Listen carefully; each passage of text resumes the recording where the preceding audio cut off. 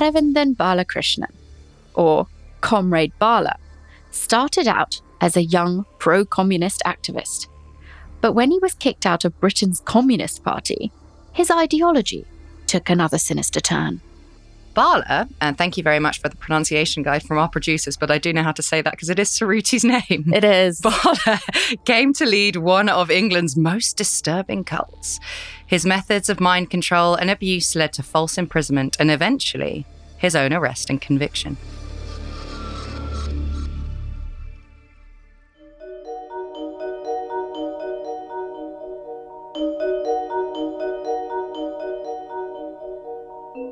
Hello, everyone, and welcome to Sinister Societies, a family affair this week, a Spotify original from Parcast. I'm Hannah Maguire. And although I am Suruti Bala, the subject of today's show is of no relation to me. So she says. So she says. But every week here on Sinister Societies, we cover your favourite cults, faith followers, and secret societies. We'll look at how some of the biggest secretive societies and cults have made their fortunes. And how they've also managed to run in plain sight and permeate into your everyday life. And today we're going to tell you all about a name that Suruti's going to say for me. Aravindan Balakrishnan. There you go. Was wonderful. That one, Workers' Institute of Marxism, Leninism, Mao Zedong Thought. Just rolls right off the tongue. Just, that's like an exercise that people have to do in public speaking workshops. Comrade Bala, as he called himself, started out as a brilliant student and earned a scholarship to study at the very prestigious London School of Economics. I would like you to call me Comrade Bala from now on. It goes against all of your capitalist sensibilities, though. It goes against everything I stand for. But instead of his smarts and charms leading Comrade Bala to a life in politics, he went down a very different path. He started a commune where he would come to rule over every aspect of his followers' lives, and eventually forbade them from even leaving the commune altogether. Using mind control manipulation, Bala created fear in female followers that kept them loyal to him, despite physical and sexual abuse. But then the brave escape of one member changed everything.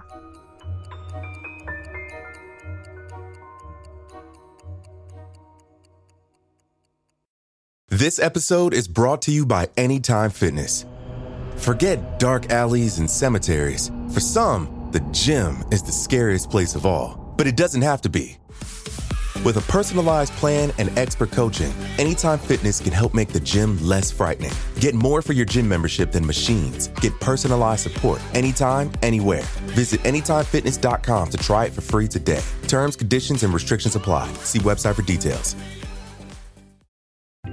At IKEA, your dream home is a blue bag away. No matter the size of your space or budget, we've got everything you need to turn your dreams into reality. And now with new lower prices on hundreds of our most popular products, bringing the dream home is even easier.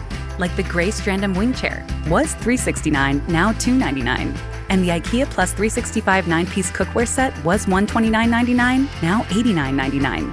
And hundreds more. Shop new lower prices at IKEA-USA.com today.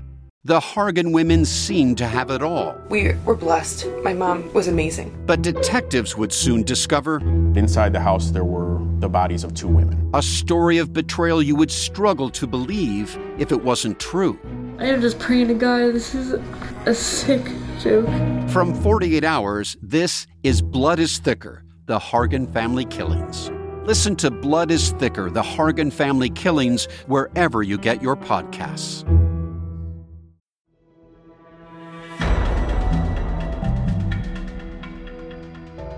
So let's get into Aravindan Balakrishnan smashing it, his early life and how he established the Workers' Institute of Marxism, Leninism, Mao Zedong Thought. He doesn't want to pick just one. Nah. All of them. Smash them all together. Apart from Trotsky, he's got left out.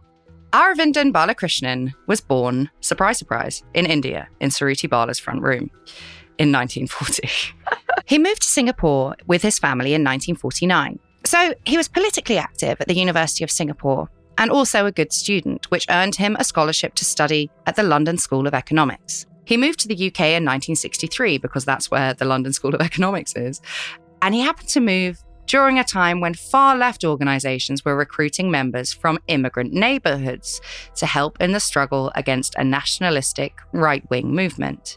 Inspired by this movement, Balakrishnan dropped out of university in 1967 and joined the Communist Party of England. He began staging sit-ins, protests, and lectures where he would wave Chairman Mao banners and salute the Chinese revolutionary leader. Sounds like an excellent use of your time. I mean, it sounds like he would possibly fund my production of Into the Mind of Mao. I can't remember if I told you about this on this show or on Red Handed, but a friend of mine, when he was at high school, he had a choice between a creative project or writing an essay. And he was like, I'm not doing an essay, fuck that. So instead, he penned an entire musical about Mao Zedong called Into the Mind of Mao. Which seems like a lot more work. I was going to say, in hindsight, I would say probably easier to just write an essay. Yeah, well, Into the Mind of Mao. That's the opening number. I'm accepting a first round of investment for my production of Into the Mind of Mao. It also seems to be the only line throughout the entire. It's the only one I can remember, but I didn't write it. Fair. But I'm sure if I could give Joey a ring now and he'd voice note the whole thing. Into the Mind of Mao. I think it's a goer. I think so too. Second only to my David Icke the Musical, where everyone's a puppet except David Icke. Anyway, so if you don't know who Chairman Mao is, here's a quick refresher for you, because it is, of course, who Balakrishnan seemed to idolize.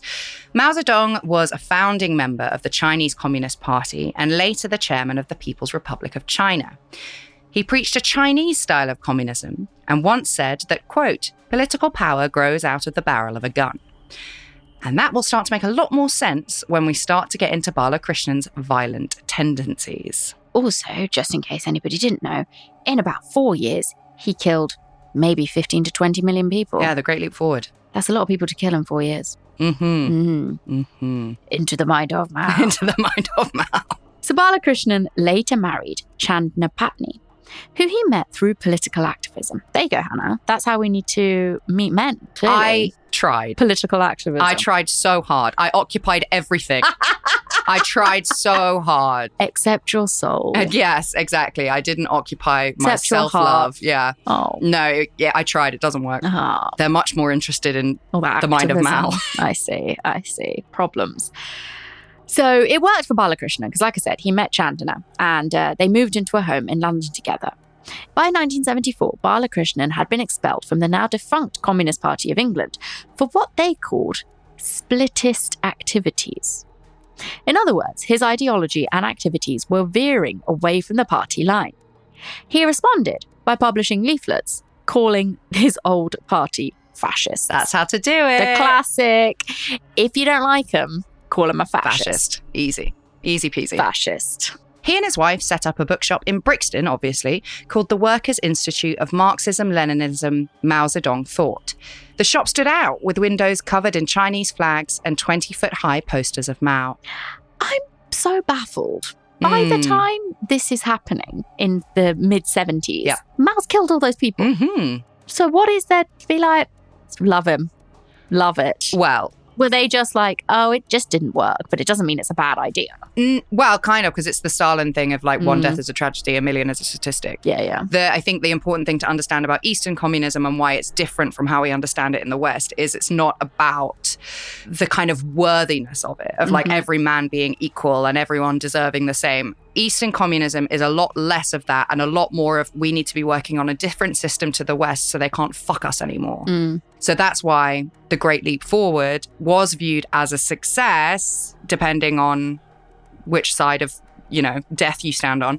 But in the communist world, value human life. Yes, in the communist world, it was seen as a success because it did get China in those 5 years onto a different system and the West had no power over them anymore, and they still don't.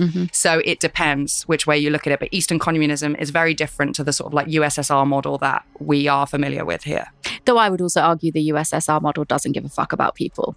Oh, no, definitely not. Definitely not. But it's a lot more like worker forward than Eastern communism, I would argue. But work yourself or go to war to death for the... Yeah, it's just a bit more nationalist and a bit more deity-centered. I would argue that Eastern communism now has remained more Stalinist than USSR communism, I would argue. We'll leave it there and we'll move on. So through Balakrishnan's political activism and his bookshop, he started to build a small following for himself. He even started referring to himself at this point as Comrade Bala, which I absolutely fucking hate. You literally not 5 minutes ago asked me to call you that. He can't. Well, I was trying to be funny, but I hate it. Oh, okay, sorry. So when Chairman Mao died in 1976, Bala and his wife renamed the bookshop the Mao Zedong Memorial Center in Brixton. They would hold lectures, group studies, and even film screenings there. The centre also, of course, operated as a commune with 13 people living in it. Many of them were alienated foreign students. Of the 13 members at the time, half were doing paid work, and the others focused on full-time revolutionary work. Unemployed activist is my favourite job title ever. What do? I'm a full-time revolutionary worker. Exactly. I.e., an international student and my dad pays my bills. An international student of mystery and full-time revolutionary worker. I'm just a citizen of the world. Call me Comrade. And I went to university with all of them. In 2016, a former follower of Bala said to The New Yorker, no less, about his small group of followers, quote, "All the people who were there were vulnerable in different ways. They were at the end of their rope, and they came to him. He was like their savior." Uh-oh. Ding, ding, ding, ding, ding. Bala and the rest of his group were paranoid about the British government and the police. In 1977, authorities in Singapore claimed that Bala was plotting to overthrow Singapore's leader, all the way from Brixton, and they revoked his citizenship. He's getting some international recognition, heat. Yeah. Yeah. Some heat. He's catching some heat. Though, I mean, the Singaporeans will throw you in jail for chewing gum. So yes, they're throwing heat around like it's fucking Smarties. Burning hot gum with Smarties in it. Fantastic.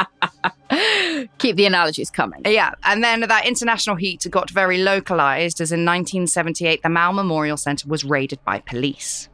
Bala, along with the 13 other members of the group, were arrested, and 9 of them were sent to prison for a short amount of time for assaulting police officers during the raid. After that experience, the group decided to go underground and live off the grid.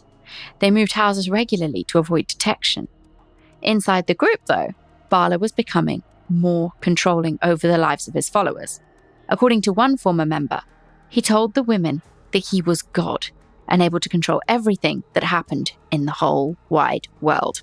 Right up until that last bullet point, it was essentially describing my university experience. There's a lot of squats, lots of unclean people. I love it. We couldn't have had more different experiences. I know. I was just getting drunk at drinking Snakebite at Fab and Fresh. And then spending the rest of the time crying over my economics work. Yeah, no. I must have told you this. I was on the front page of the Evening Standard climbing out the window of an occupation. And I didn't know. Brilliant. We were occupying the Brunei Gallery, which is part of SOAS, which was paid for entirely by the Sultan of Brunei. And they can't see the irony there somehow. Because the whole point of SOAS is that it's set up as a college to train diplomats to send them to the colonies. Like the whole thing is super capitalist and super colonial, but it's become this like left thing. Anyway, so we were occupying that about the cuts and the tripling of the university fees. So we were occupying the Brunei Gallery. But the thing is, when you're occupying something, you're not allowed to leave. That's a big part of it. Yeah. And I really, really needed to buy some cigarettes. Oh, no. So were they like calling you some sort of fucking scab? No. They were hoisting me down out of the window so I could go and buy everybody cigarettes. You're not allowed to leave empty. So like you're allowed to like go to lectures or whatever as long as there's still like a core group of people in the occupation. Yeah. You don't want your activism to interfere with your life. No, exactly. And the Evening Standard photographer took a photo of me. Is it a good photo? It's just my bum. Oh, is it like the Bridget Jones thing? Kind of, but it's very obviously me. I think my face is in it, but my bum is almost in it because I was wearing a dress and it like come up. I like the idea. It's like backwards. You've got your bum in the shot and then you're turning and then there's like a mirror and your face is also reflected on it. Yeah, almost. Anyway, I knew nothing about it because I knew I'd been photographed. But I was like, there's no way they're going to use it. And then my auntie rang me in the morning and on a commute to work, she was like, you're on the front page of the Evening Standard. That's hilarious. And I never saw a copy of it. I don't have it. I know. Gutting. What's your auntie doing chucking it away? I don't know. Rita, she's mental. Recycling bin. Come on. So I think she just assumed I would have one. Well, that's outrageous.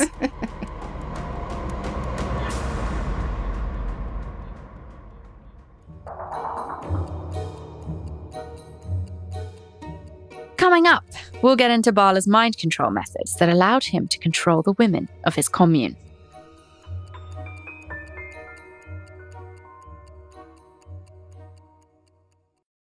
This episode is brought to you by Anytime Fitness. Forget dark alleys and cemeteries. For some, the gym is the scariest place of all, but it doesn't have to be. With a personalized plan and expert coaching, Anytime Fitness can help make the gym less frightening. Get more for your gym membership than machines. Get personalized support anytime, anywhere. Visit AnytimeFitness.com to try it for free today. Terms, conditions, and restrictions apply. See website for details. One size fits all seemed like a good idea for clothes. Nice dress. It's a t-shirt. Until you tried it on. Same goes for your healthcare. That's why United Healthcare offers a variety of flexible, budget-friendly coverage for medical, vision, dental, and more. So whether you're between jobs, coming off a parent's plan, or even missed open enrollment, you can find the plan that fits you best. Find out more about United Healthcare coverage at uh1.com. That's uh1.com. So let's get into Comrade Bala's methods of controlling followers' lives and minds, much of which was told to the BBC by 3 surviving members of the group. Bala claimed to control the world with an invisible computer satellite called Jackie. And Jackie is not a person. It's actually... Well, it's a satellite. Well, quite. An invisible one. An invisible satellite. And it stands for, it's an acronym. So Jackie stands for Jehovah, Allah, Christ, Krishna, and Immortal Ishwaran. Did I say that right? Ishwaran. Yeah. Yeah. Good. I said it in a white way. Killed it. Who's apparently a spiritual teacher from Kerala, India. Do you have any Hindu elaborations for me? Not really. Great. Ishwaran is also like the name of there's so many gods. There's so many gods. Too many. Too many. There's definitely a god out there called that. Okay. I also feel like it's like what you say is like, well, definitely what my grandmother will say is just like how people would say like, oh my God, here. Okay. She'd be like, oh, Ishvara. Like she would say that for sure. Okay. I don't think she's talking about Jackie though. The A of Jackie. The E of Jackie. So apparently when seemingly random events like an ambulance driving by or a natural disaster or like an earthquake, for example, happened, Bala would take credit for it and say that it was the government sending them a sign. This created an atmosphere of paranoia and control centered around Bala himself. Well, this is refreshing. You know, he's like, I'm going to have a niche that's weather related. Yeah, and also he hasn't done what many of them do, which is predict things that don't happen. He waits for them to happen and then he was like, that was me. Yeah. It's the perfect crime. You're right. It is the perfect crime. And if anyone in the house had disloyal thoughts, Jackie, the satellite, would cause the household appliances to malfunction. Or so they thought. It's just him jamming a fork in the toaster. Yeah. And you know he does that, like just little false flag operations. So then he's like making everybody paranoid about who's thinking disloyal thoughts. Followers of Bala had to wake early to help serve him by doing housework and making meals. Things like turning on or off the shower for Bala was considered a great honor. How communist of you. And then Bala would lecture daily for hours, and group members were required to stand at attention for the entire duration whilst listening, or else they would be punished. He spoke often about Mao, Marx, and Lenin, while railing against the fascist British state. On the anniversary of Bala's conception and his birthday, the group would celebrate. Any world events that happened close to those dates, Bala would somehow link to his life, proving his all-powerfulness. I think we should all start celebrating the day of our conception. Shouldn't we? Mum? I don't want to know. 2 birthdays. So while Bala and his wife never had a job, some select members of the group would go out to work to bring money back into the commune. Besides going out to earn money, followers were told that they would die or spontaneously combust if they left their shared apartment. So it's like, you can go to work because you've got a job in the new fucking Greggs or whatever. But if you go out... The Economist. Jackie's going to set fire to you. What?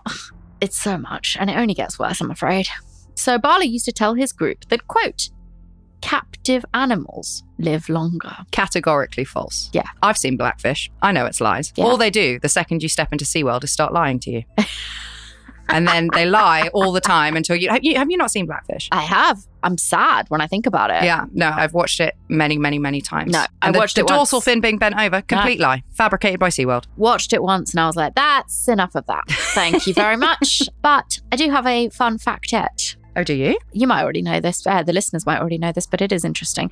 Is that there is no great white shark anywhere in captivity, anywhere in the world, because the minute you take them into captivity, they die. That's why you will never see a great white shark in an aquarium. No aquarium has one because they can't. Oh. It's like the only animal that cannot be kept in captivity. That's so interesting. I didn't know that. I read that sharks have hospitals. In the wild? Yeah. So apparently, you know how like dolphins will raise their babies in like a cove where it's like easier to swim in shallower water. Sharks will find like underwater cave systems, and they'll either take like mothers and babies to like raise their kids, or if they've been injured or they're ill, they go there and like convalesce. Yeah, like Victorian heroines. Exactly. I love it. Like Victorian women with TB in the Swiss Alps. Brilliant. So many shark facts. I've got one more for you. Hannah knows this already because I love saying it. Sharks are older than trees. Dislike, unsubscribe. Sharks are older than trees. Nope. They have been on this planet for longer than trees have. Also, they've recently, just going off on the shark facts. Keep them coming. They have been carbon dating some new megalodon teeth. Oh. The super shark. No word gets me more excited than megalodon. So they used to think it was like 50,000 years ago. Now they think it might have been 15. And they might still be down there. I don't know. Did you see the video of the man today who caught a 10-foot sturgeon? No. Or 10-meter sturgeon. It was fucking massive. Anyway, we're well off track. So basically, Bala's telling his followers that they should stay in the apartment because captive animals live longer, which we have hopefully proven to you is not the truth at all.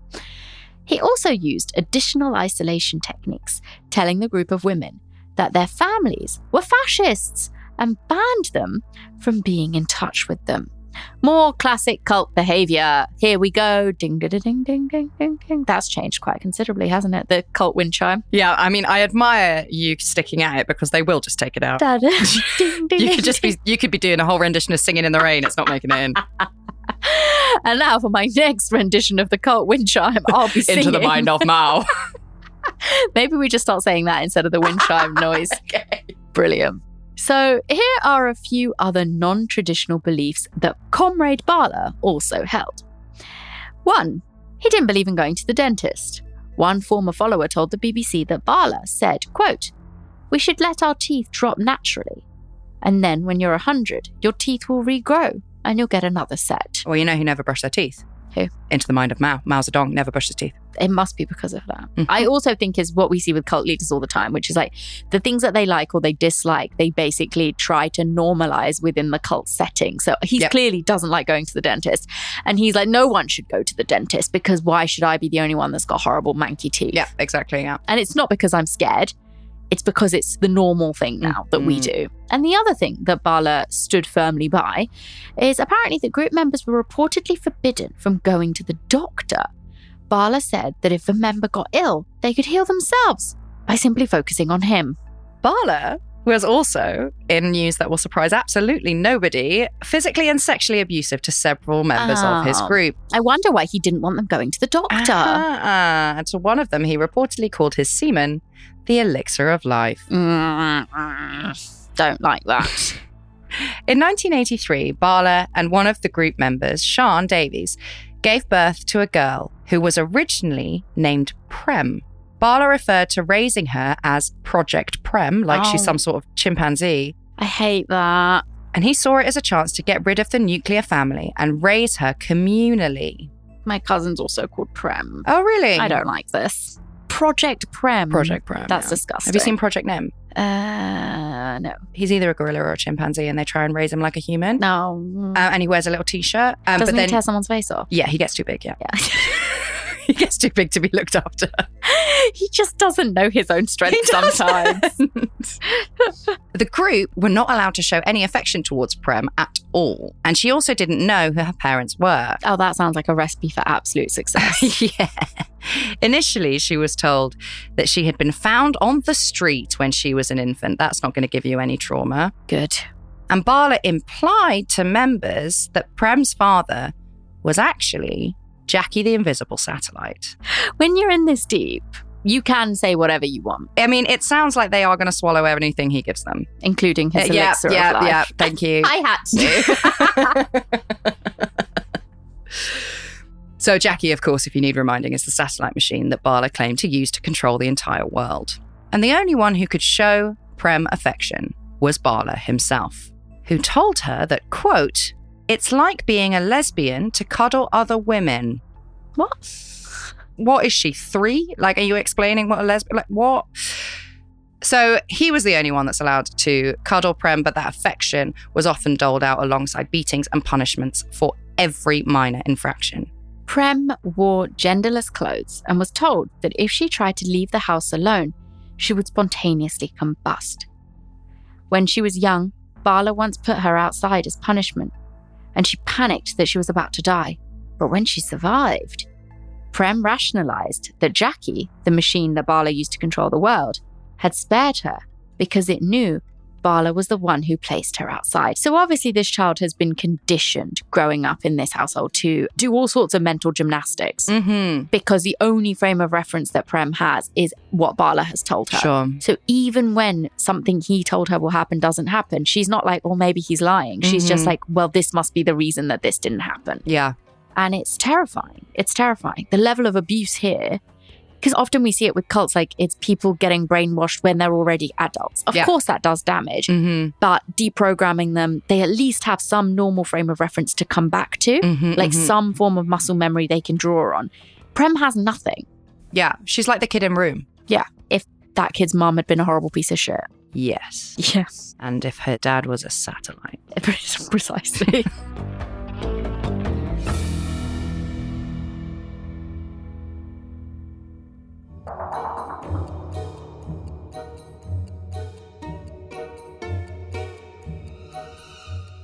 Coming up, Bala's tightly run commune starts to crumble when Prem decides to make a daring escape.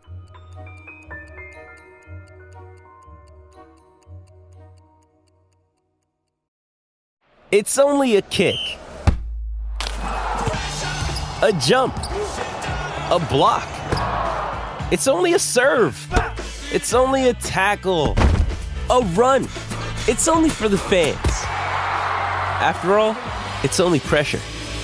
You got this. Adidas.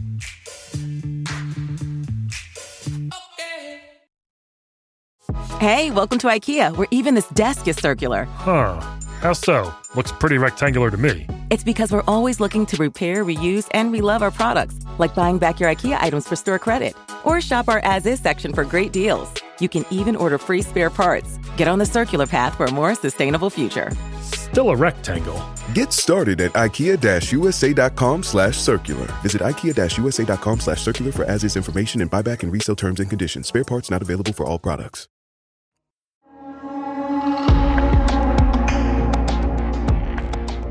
So let's get into the deaths and escape that spelled the end for Aravinda Balakrishnan. In 1996, Bala bound and gagged Shan after she tried to visit her family for Christmas. The next day, she was found in the backyard, having fallen from a second-floor window and broken her neck. Although Shan was taken to the hospital, Bala at first refused to visit her. Prem later told The New Yorker that Bala wanted Shan to think that she had been abandoned so she would reflect on what she had done. Shan died months later in hospital. She was just 44 years old. Prem said that she felt relief after Shan's death, as Shan was particularly cruel in enforcing Bala's rules in the house. In 2004, another member of the group died after hitting her head on a cabinet and having a stroke. Bala had forbidden anyone from calling an ambulance. During this time, Prem got noticeably depressed. One day she decided to escape, letting herself out of the back door of the group's home. Until then, she had never even been outside on her own.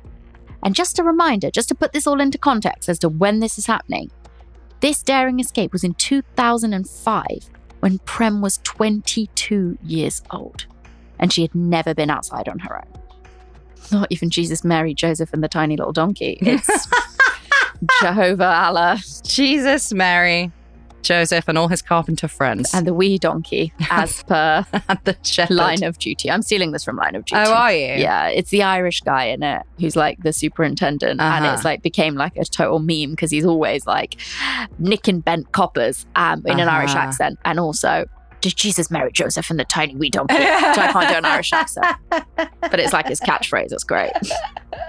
Anyway, so yeah, it's absolutely horrific shit. Prem is like a complete, like a Child X type character in this scenario. But somehow Prem ended up at a police station where she struggled to explain her situation to the officers because she doesn't even really understand what the situation is. She doesn't know what normal is. Yeah. For all she knows, everybody's house is like that. Yeah. Everybody's family is like that. It's like the Turpin 14, that girl who escaped and then she managed to find a police officer, but she didn't know what medication was, so she couldn't explain. Yeah. And Prem only managed to tell the officers that she had, quote, run away from home. She let the police call Bala, who came to collect her after reassuring the police that all was fine. When Prem got back to the house, Bala denounced her and called her ungrateful. I'm guessing the police were also incredibly confused because Prem would have looked like a 22-year-old woman. But then you would have noticed that she was also incredibly vulnerable. You'd know something was off, surely. You'd hope so. I'm amazed they let her leave with him. And again, this isn't like, just to remind everybody, this wasn't happening in the 70s. This was 2005 and the police let her go. Just more gold stars for the London Metropolitan Police right here. So when the police called in to check on Prem, which at least they did that, Prem took the phone call, surrounded by Bala and the group of women. One former member of the community explained her own reasoning for not running away like this. I had nobody outside. I had lost contact with my family. I had no money. I had no job.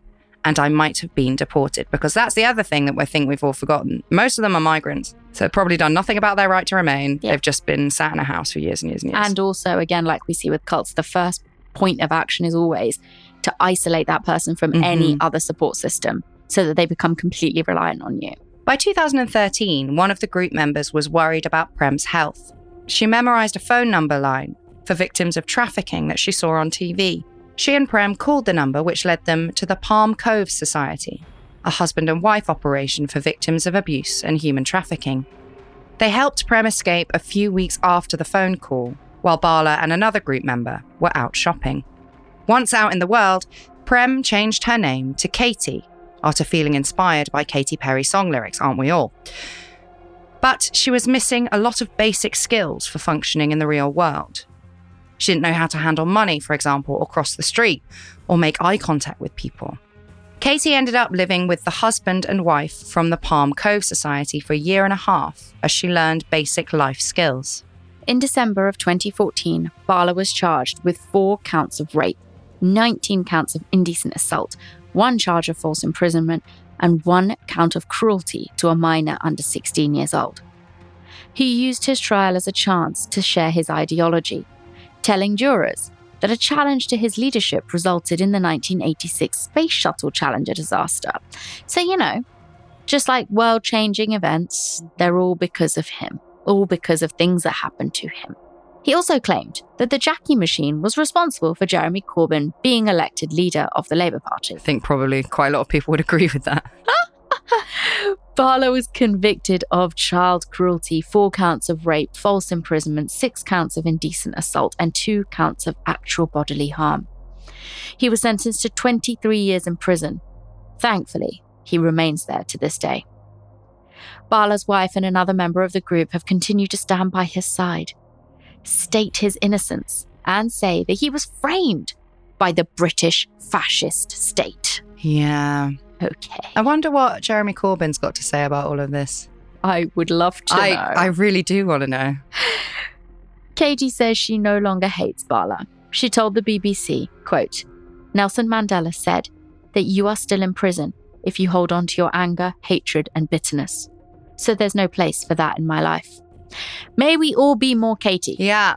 That is inspirational. I feel inspired because couldn't think of a worse start to life than what Katie went through. No.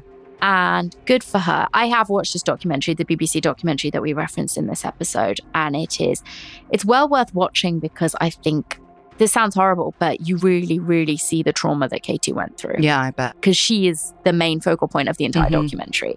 And she's being interviewed in it, as are his two, the Comrade Bala's fucking two wives Sister or whatever. wives, yeah. They're awful. They're awful. But yeah, that's that. Moral of the story. Once again, people who study economics have shown themselves to be total bastards that should be avoided at all costs. I know. Especially when they're called Bala. I know. There you go. The plot thickens. The plot solidifies. There you go. So that is the story of Comrade Bala, Jackie, and the Workers' Institute. And I will be taking donations for my production of Into the Mind of Mao anytime. Just slide in my DMs. Absolutely. Just direct PayPal to Hannah's bank account.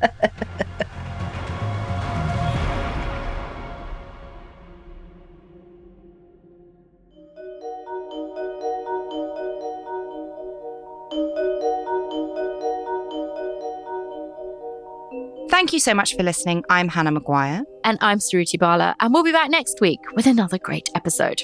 And we just wanted to mention that for today's episode, we referenced the reporting of the BBC, The Guardian, The Telegraph, and The New Yorker. Remember to follow Sinister Societies on Spotify to get a brand new episode every week. You can listen to this and all other episodes of Sinister Societies for free exclusively on Spotify. And if you like this show, follow @Parcast on Facebook and Instagram and @Parcast Network on Twitter. And if you like us and you want to hear us talk about some other types of crime, true If you want more crimes, communism, come on over. Come on over. We are coming up, probably by the time this is out, it'll be out already. We are doing an episode on the assassination of Kim Jong-nam. And if you don't know who he is, he's Kim Jong-un's half-brother. And he was supposed to be the supreme leader of North Korea, but it didn't quite happen like that. No, he instead got murdered after a trip to Disneyland, didn't he? Sure. Yeah, sure. ish. Yeah, Good got enough. Murdered in an airport. Good enough. And also, if you'd like to hear other cultish things, kind of it's similar, the one that Hannah referenced is we've also covered the case of the Turpin 13, which is a very reminiscent case to this, which is over on Red Handed, wherever you listen to your podcasts. So we'll see you here or there, or maybe inside your house. Actually, I'm right behind you. Bye. Bye. Sinister Societies is executive produced by Max Cutler and is a Spotify original from Parcast. It's produced by Kristen Acevedo, Gemma Waters, and Tracy Levy. Sound design by Kristen Acevedo with associate sound design by Kevin McAlpine. Production assistance by Ron Shapiro. Research by Chelsea Wood and fact-checking by Laurie Siegel. And we're your hosts, Hannah Maguire and Suruthi Bala.